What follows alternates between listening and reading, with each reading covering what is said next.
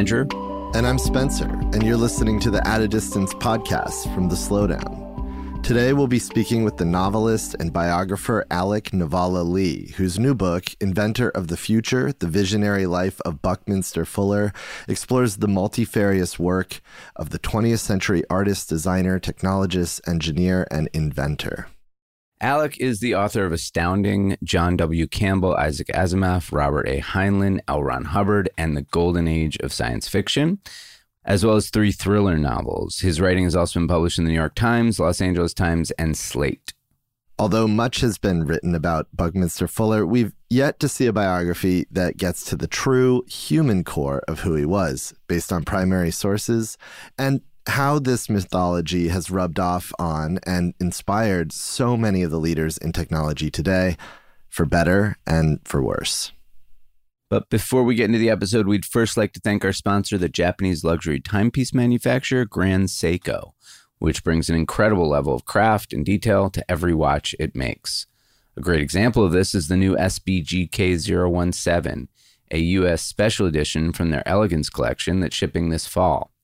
Taking its inspiration from Nanbu Teki ironware, a form of traditional metalworking produced in the city of Morioka, in Japan's Iwate Prefecture, the watch is a proud embodiment of the craft of the company's hometown. The area is home to Grand Seiko's Shizuku Ishii Watch Studio, where the company produces its mechanical watches and other high-end timepieces. Dating back to Japan's Edo period and prized for its beauty and durability, the handcraft tradition of Nanbu Teki continues on to this day. The ironware features a distinctive texture called arare, or hailstone, on its exterior, a texture that finds its way onto the dark gray dial of the SBGK017. Rendered in stainless steel, the case is polished by a special Zaratsu method created to accentuate the beauty of the case's curved surfaces. The dial and sapphire crystal are also curved, giving the watch a classic look and feel. To find out more about the SBGK017 or Grand Seiko's other distinctive timepieces, head to www.grand-seiko.com. And now, here's our conversation with Alec Navala Lee.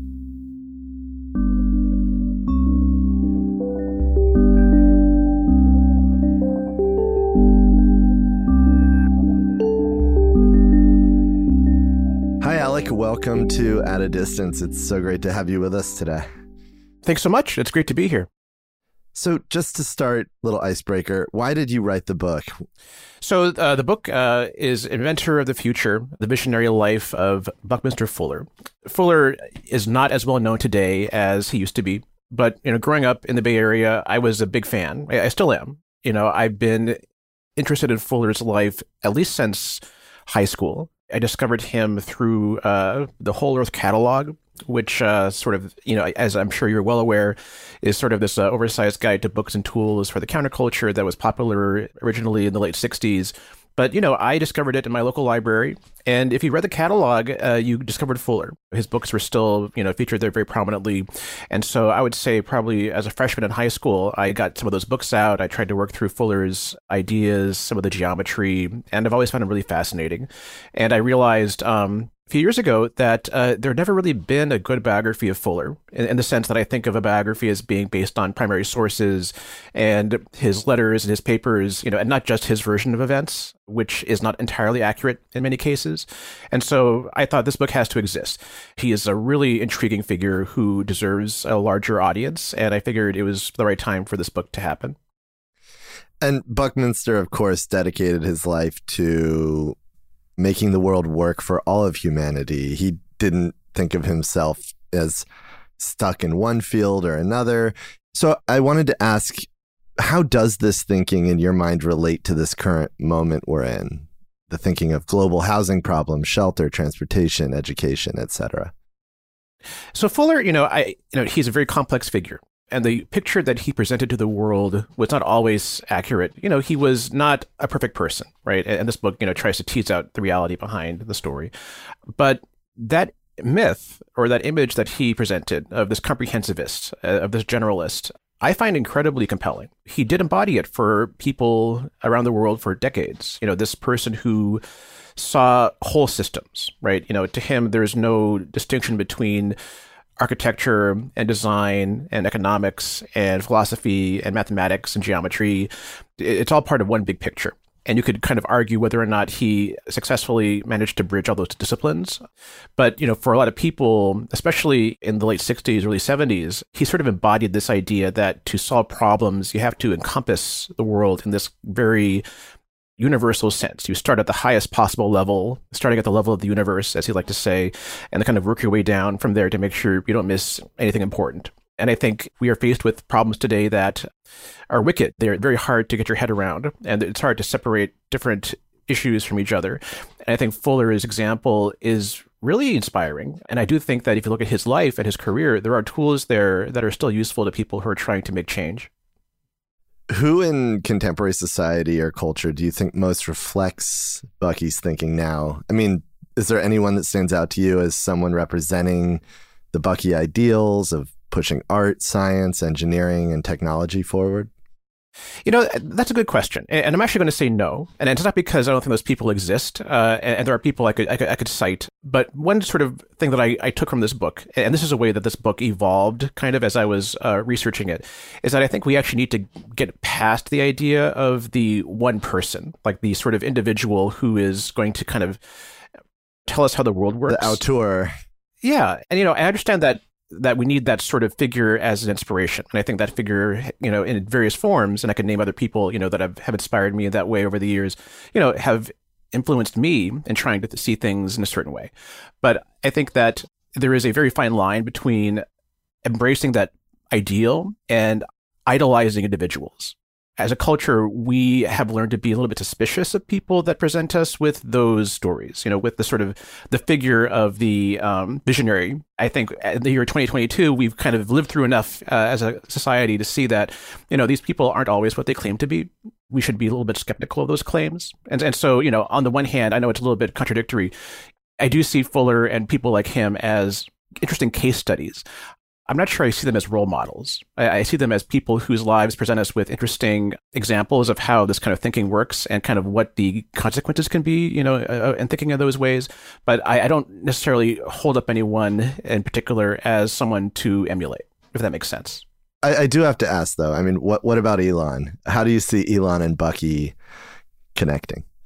So I mentioned Elon Musk a lot when I talk about Fuller, because I think he is actually the closest equivalent. In some ways, right? He's very different in other ways. So one thing about Fuller is that, he never became the world's richest man. He barely was able to get by for a lot of his career. That is a huge difference, obviously.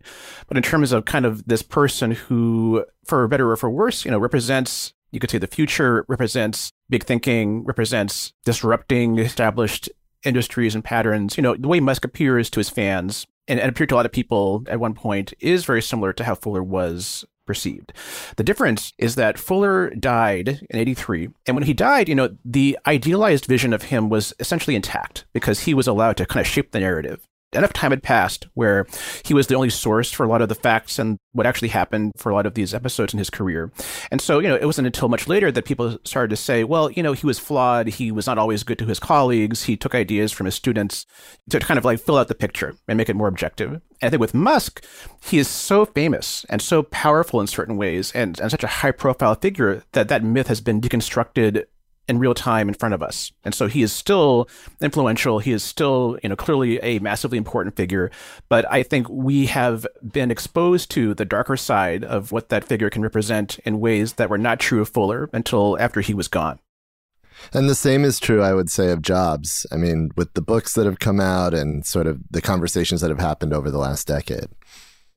Yeah, he's another great example. And I actually opened the book with an anecdote about Fuller meeting Steve Jobs. And I always say this is a big book with a lot of stories, and I could have started this book at any point, but I wanted to open the prologue with this one meeting, this one time these two men, actually crossed paths, because to me, Jobs, number one, he was a huge Fuller fan. I think you can see his influence in Apple and in technology in general. And, to understand what Fuller meant to the people who were around, when he was alive, there's no better way than telling the story, because Steve Jobs wanted to meet Fuller, and there is a connection there between these two people. But we've since learned that Steve Jobs was a difficult person to work with. He was flawed in certain ways that I think are very reminiscent of Fuller. And so to draw that connection, being like, here's what that career looks like if it starts in 1895, instead of 1950. That to me is interesting. That to me was a great analogy to kind of help a reader who maybe wasn't even aware of who Fuller was understand what this person meant to people.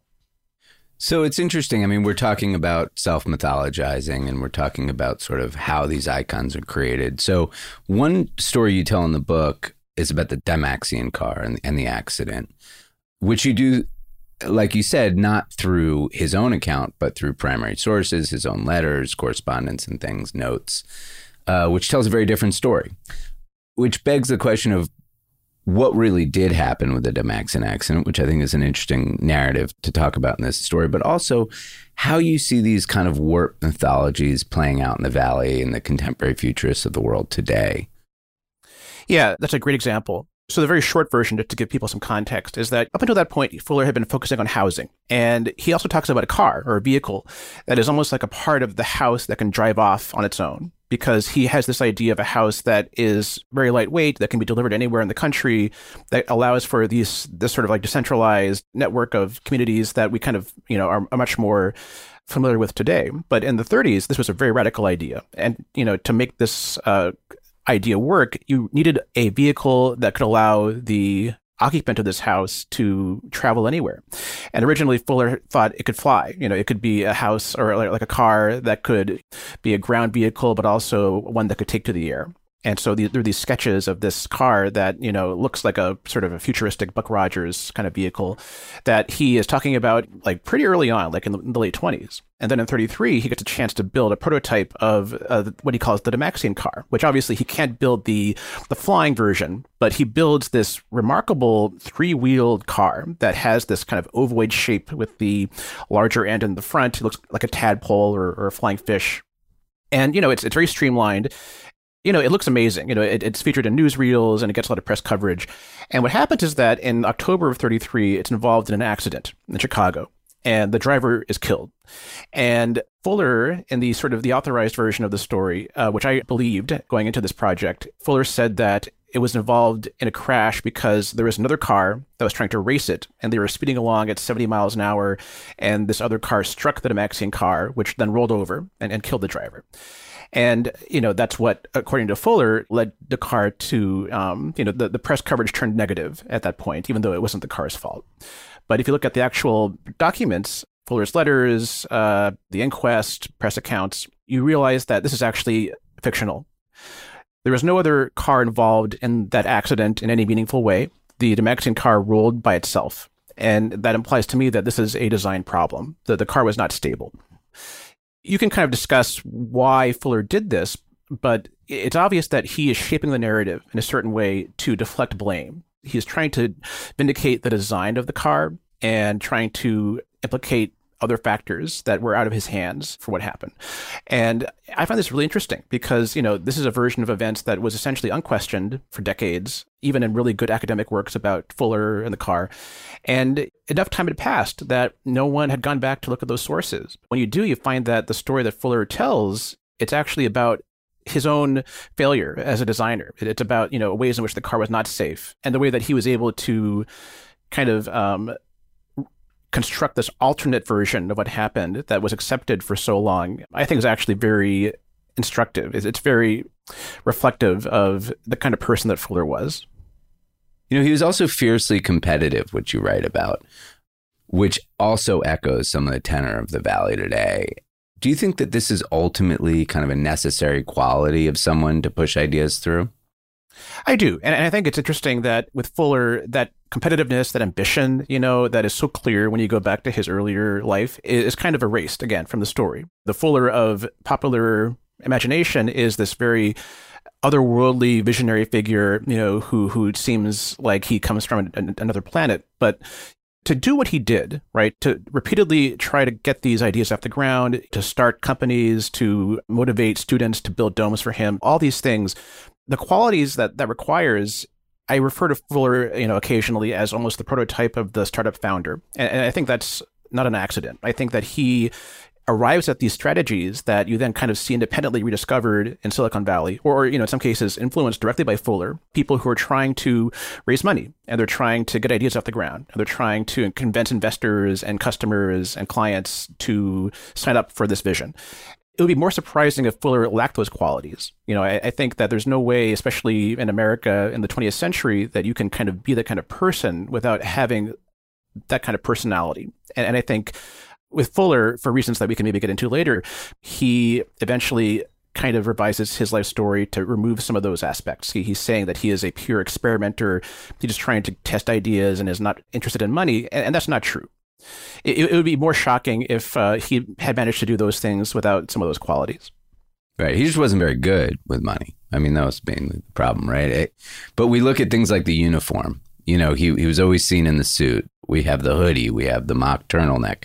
We have these sort of repeated tropes. And yeah, I mean, it's really funny. Like even the tiny things like biohacking. Fuller talks about his diet and his sleep schedule in ways that I think are actually very reminiscent of the way a lot of startup founders, talk about these things.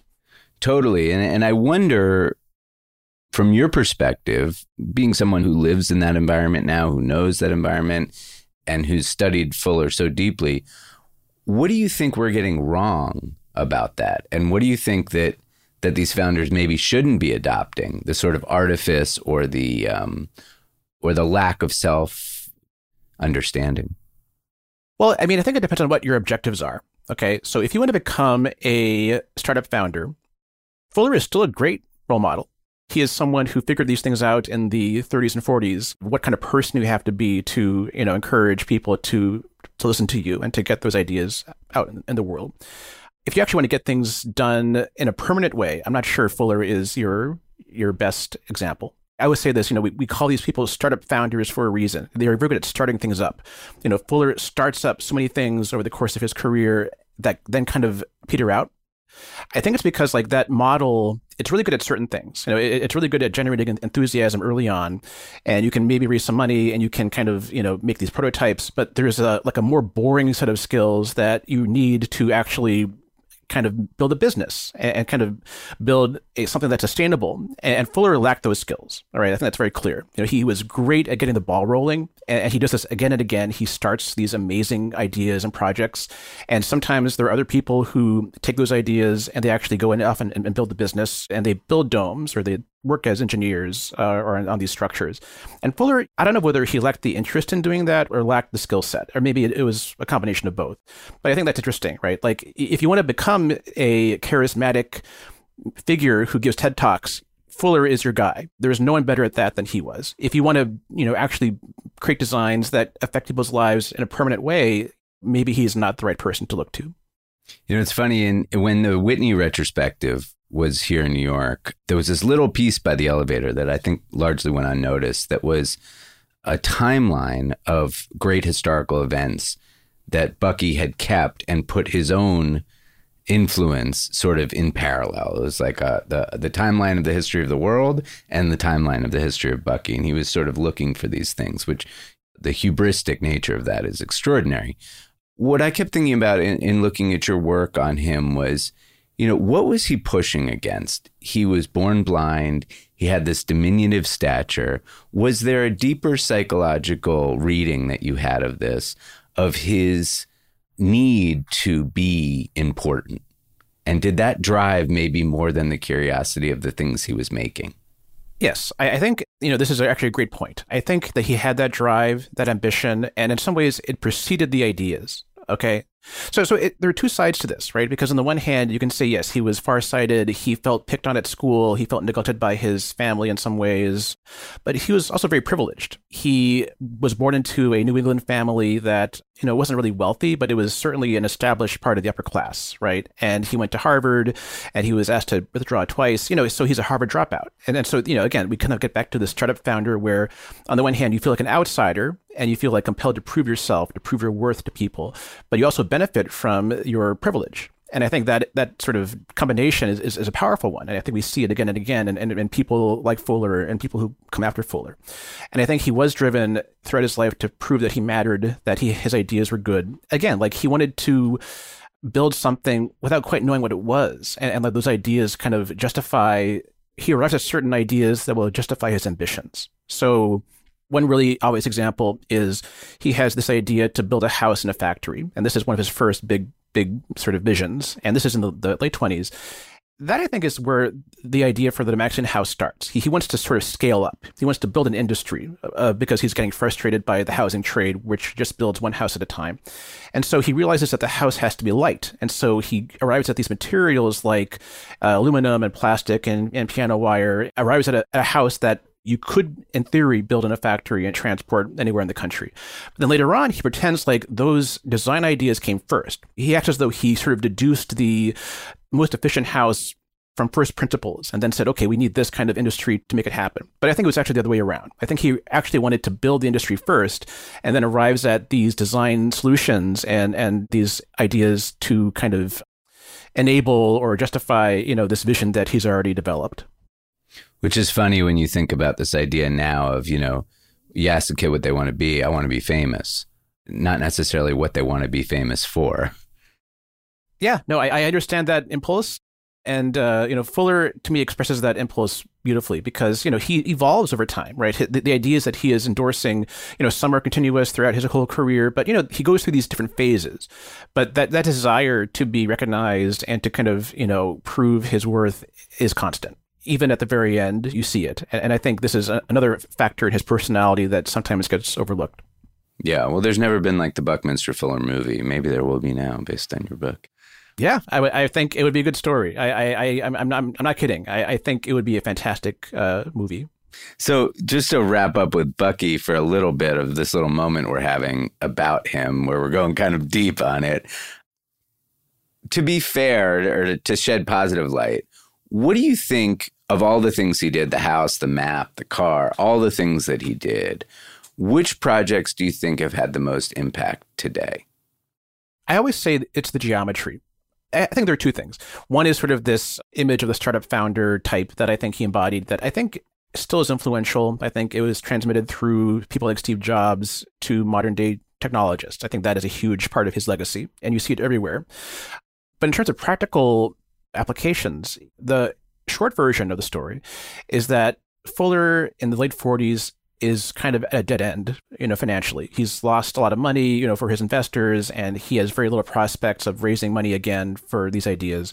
And so he arrives at the geodesic dome, which is a enclosure, like a hemisphere based on triangles that you can essentially build for almost nothing. You can go to the hardware store and buy some wire and some sticks and build a dome. And for him, this is like a great way forward because he can't afford to build a huge company again. He's not going to be able to build a house in a factory, but he can build the dome using college kids. He does this thing for years where he goes around to different colleges and gives lectures and assigns projects to these students, and they go off and build a dome that he then takes to the next college. This is kind of his virtual corporation. He has this kind of weird, operation that allows him to essentially design these structures with almost no resources, okay, because he doesn't really have access to capital. What I find interesting is that the dome has to be really efficient. He has to find a design that is simple enough to be replicated cheaply and easily by college kids. And so the geometry of the dome reflects this. It ends up being very simple. So you can kind of describe what a dome looks like on one piece of paper with like some numbers, these chord factors, and a few diagrams, and that's your plan for the dome. So that's why the dome succeeds. But he also arrives at these principles that are very close to how nature builds. And they end up being very useful to virologists, to chemists, to people who are looking at the interior of the cell, in ways that I think are actually real. I think these are really interesting insights that were used most famously when they discovered the carbon molecule called Buckminster fullerene. Those scientists really, they went to the library and checked out one of Fuller's books to look for, domes to sort of figure out how this molecule would look like. And to me, this is really intriguing because the same things that make the dome feasible, the simplicity and the fact that you can build it for nothing and it has this geometry that's very straightforward. This is why these rules appear in nature. There's a reason that nature also wants to be efficient. It wants to be able to reproduce things using minimal resources. And so I think Fuller kind of arrives almost inadvertently at these principles that I think are actually very useful and interesting. If there is a place where I think Fuller's ideas deserve to be revisited, is there. Because I think, there's something about those tools that are very powerful that I think could be used in interesting ways by scientists and engineers. I wanted to ask you about Bucky's relationship with one of his best friends, Isamu Noguchi. The two worked and traveled and hung out together for 54 years, from 1929 until Bucky's death in 1983. And I was wondering, how do you think about their relationship in the trajectory of Bucky's life? I mean, they seem to be this kind of odd couple, but also incredibly complementary and sort of rose up with each other. Yeah, no, this is a really interesting story. So Noguchi and Fuller meet, I believe, in 1929 in New York. And they're part of this sort of circle of bohemians that meet at a place called Romany Marie's Tavern in Greenwich Village. And, Noguchi is much younger than Fuller. Like Fuller, Noguchi is this charismatic figure. Everyone talks about his physical beauty, and he has, lots of girlfriends, and he's just someone who just impresses people when they first meet him. And, sort of like Fuller, and the two of them connect in this way. And you look at the way that Fuller describes their friendship, and early on they're both poor, like kind of struggling artists in the village, and Fuller is sleeping on the floor of Noguchi's studio, and they're like just kind of barely getting by. And he describes it in almost like these erotic terms. Fuller talks about Noguchi being this beautiful boy. He says that they were in love. He says they were not lovers, right? But there is this like interesting subtext there where there is this something beyond friendship that Fuller feels with Noguchi. And what I find interesting is that they are very close for a period, I would say, from the late 20s to the mid 30s. They have a brief falling out because Fuller has an affair with one of Noguchi's girlfriends. And there is this sort of interesting love triangle there that I talk about. And then at that point, they do diverge a little bit. They are still close emotionally. But, Noguchi, I believe, eventually starts to be a little bit more skeptical of Fuller's designs, of Fuller's approach to technology. And you see him starting, I would say, in the 50s. Noguchi starts to experiment with stone and with these like monumental sculptures that are the opposite of the tension-based models and domes that Fuller is building. And again, like I don't know as much about Noguchi's career as I do about Fuller's, obviously. But to me, this is very interesting. They're still close. They've shared so many experiences together as younger men when they're both trying to kind of make their mark on the world. But then Noguchi goes in this other direction. He maybe after World War II, he starts to distrust this technological philosophy that Fuller never entirely lets go of. And the last, sort of interesting difference between these two men is that Noguchi actually earns money. Noguchi actually becomes successful in ways that Fuller has trouble doing. Noguchi builds a museum that's still there in Queens. You can go see this space that is the Noguchi studio. And Noguchi was getting commissions and building, sculptures at a time when Fuller was having trouble doing this. And I think that's also instructive that Noguchi, unlike Fuller, he was more pragmatic. I think he was able to kind of build his legacy in a way that Fuller did not. And so, again, like these two men kind of move in parallel throughout their lives. And you're right that they were close friends and there is this like, a very strong connection there. But I also find that the way that they diverge to be very interesting. I think it's also really interesting that Noguchi's final project completed in his lifetime was the Challenger Memorial in Miami. And it's actually very much based on Fuller's geometry and is sort of a testament on some level to human ingenuity, but also the challenges of innovation and what can go wrong. So sort of an interesting connection there too. Well, there's one funny story about that. So this is a sculpture that has the shape of what Fuller called the tetrahelix. Fuller was obsessed with a polyhedron called the tetrahedron, which is a four-sided pyramid. And Fuller said that if you take these tetrahedra and you join them together by their faces, you get this helix shape, which he compares to the structure of DNA. Fuller says if you keep adding these tetrahedra, you can build this infinitely long chain of polyhedra. And then when Noguchi and his collaborator Shoryu Sadao, who was Fuller's associate as well, they actually start to build the sculpture, they realize that Fuller was wrong. They realize that it does not repeat infinitely. It stops after a while. And so Fuller either accidentally or deliberately misrepresented the structure in his work to kind of either prove a point or because he wanted this to be true. He wanted to say, here's a way that my geometry can express something fundamental about the world, about how nature works.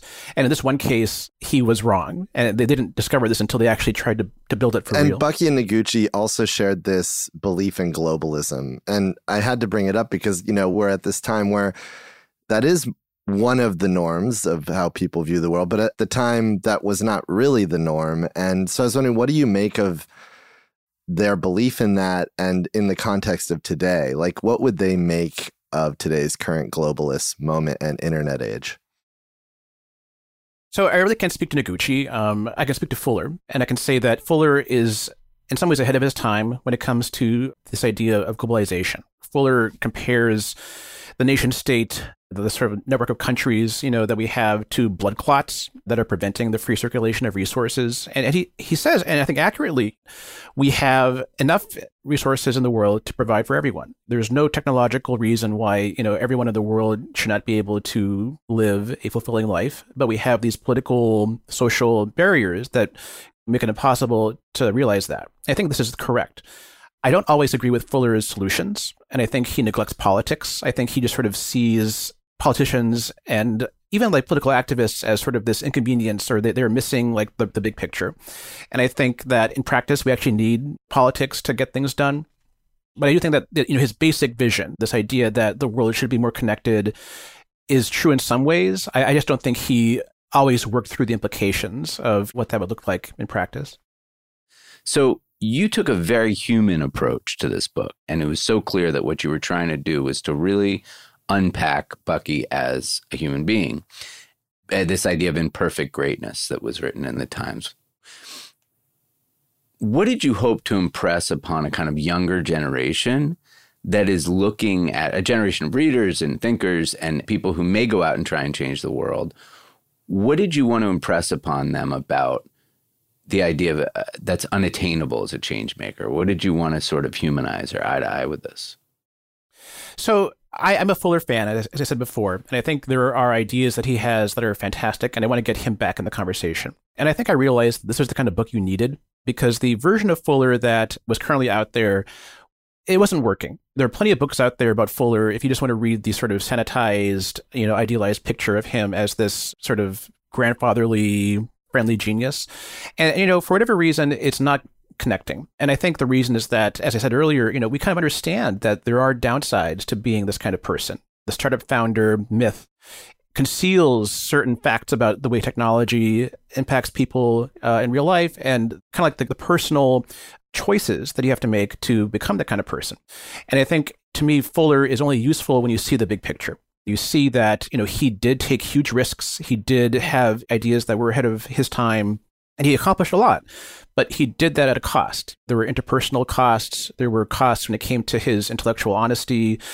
It's only helpful, to people if I inform them of what those consequences were, right? Because if you go into the world being like, I'm going to be like Fuller, and I'm going to be this sort of genius generalist, you're going to fail, because that kind of person doesn't actually exist, or at least, not in a way that becomes this person that ends up on the cover of Time magazine. To become that person, there are trade-offs, and you have to do certain things and be a certain way. And I both want to kind of give people the tools to maybe realize the more positive aspects of that legacy in their own lives and as they pursue their own projects. But also, I want to encourage people to look more critically at people like this. You mentioned Elon Musk, and that's an obvious one, right? But there are less obvious cases of people who embody this ideal that we have to question. I mean, Elizabeth Holmes, I would think, made a lot of people question it. Yeah, that's a great example. I mean, I think about her a lot because, she was trying to build something. She was trying to build a device. And it's very hard, right? Like, she discovers that you say you want to build this thing that can do all these things and fit into this, tiny box on a tabletop, and it could be impossible. The engineering, might not work out.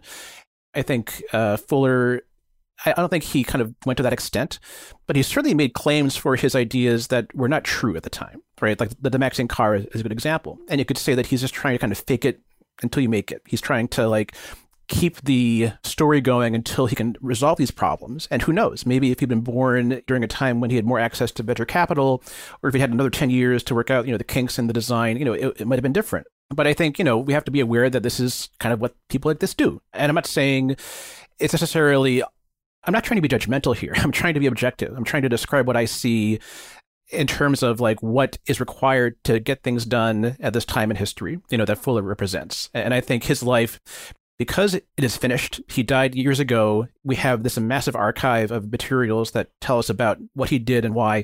It's this great case study where you can kind of see the big picture and you can kind of look at these phases in detail, a level of detail that isn't possible with people who are still with us right now. We've discussed Jobs a couple times on this program, and it's interesting what happened in the decades since his passing, how even with the critical nature of the stories about his personal life and everything, he's still not seen that way. You know, that story doesn't really travel. He's still sort of deified as this man of greatness. So that brings me to this idea of, and he was, but like Fuller, there are insights there that we're not really looking at, which brings me to this idea of the importance of the biography. And especially in today's age when we have this sort of post-truth moment and there's just a whole lot of information out there that we're generally just looking for evidence to what we've presupposed about things. I mean, we're definitely echo-chambered, right? And what do you view as the power right now and the importance of crafting biography in this moment in time? I love that question. So I am a biographer. I kind of arrived at biography almost accidentally because, my interest is in ideas. And I kind of realized that, one of the best ways to convey ideas is through someone's life. I think that Fuller is a good example of this because you follow him and there's this through line that just like leads you into so many interesting places. And I think that I've learned so much looking at his life. I hope that is true of other people as well. And I think that biography it's interesting. Like I think about my first book was a history of science fiction, and it talked about, different science fiction writers, people like L. Ron Hubbard L. Ron Hubbard. Yeah. And, Robert Heinlein, Asimov, Campbell, people sometimes ask, does this affect the way I read the story? How does this affect, how I, read the work? And I think it's different for everyone. It's up to you, the individual, if you even have an interest in the life of a writer. But speaking as a writer myself, what I find interesting is the story of how these people survived. How did they do it, right? Because I'm always, as a writer, you're kind of always looking for insights and advice because it's a difficult career. And I've learned so much by considering the lives of writers I admire, not so much like, how did they write these stories, but how did they endure? Like, how did they pay the rent? Yeah, just on like a practical level. How do you become this kind of person? And Fuller to me is very similar. Like, I don't really have the ambition of becoming a person like Fuller, but for those who do, and even for those of us who have other goals, his life is incredibly interesting just because you can see, as I say, the documentation and the primary sources here are so rich that no matter what your goals are, you can probably learn something from his life. When I read a biography, that's what I'm looking for. I'm looking for insights that I can apply to problems that I'm facing. And I think there's no better genre of storytelling, than biography for giving you that kind of insight. So final question, and to finish, Bucky often wondered, are we heading toward utopia or oblivion? What's your take? I'm not sure you want to hear my take. It's fairly pessimistic at this point. I think about this a lot. I think my views on this have changed. I think if I'd written this book in, say, the mid-90s, like my view on these things would be more optimistic. The best way I can kind of keep this answer limited to the subject at hand is that Fuller to me is a design icon. All right. And Fuller tended to present solutions to problems that were based on design. And that's a big part of the reason why he was so appealing to people like Steve Jobs or Stuart Brand, because he's saying, there's a way to solve problems that doesn't involve politics, that we can find tools and these technologies, that will improve people's lives. And maybe in the mid-90s, I would have believed this. I don't think that's true anymore. I think that design is important, and I think design can improve people's lives. I don't think it's sufficient.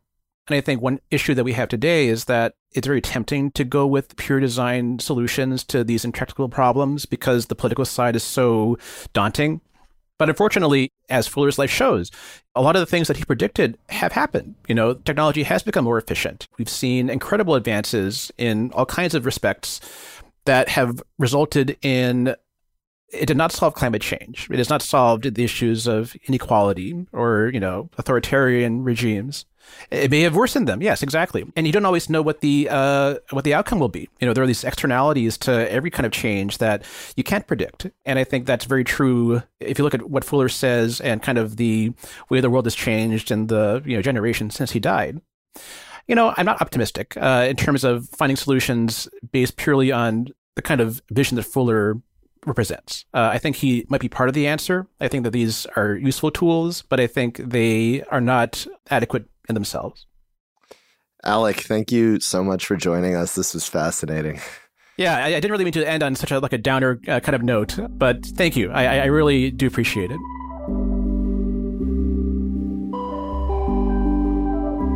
Thanks to our episode sponsor, the Japanese luxury timepiece manufacturer Grand Seiko, which raises the pure essentials of watchmaking to the level of art. You can learn more about the company at www.grand-seiko.com. And thanks for listening. To hear more episodes of At a Distance, you can find us on Apple Podcasts, Spotify, or wherever you listen to podcasts. You can follow us on Instagram at slowdown.tv. To sign up for our weekly newsletter, Exploring the Five Senses, head to our website at www.slowdown.tv. This episode was produced by Ramon Broza, Emily Jang, and Johnny Simon.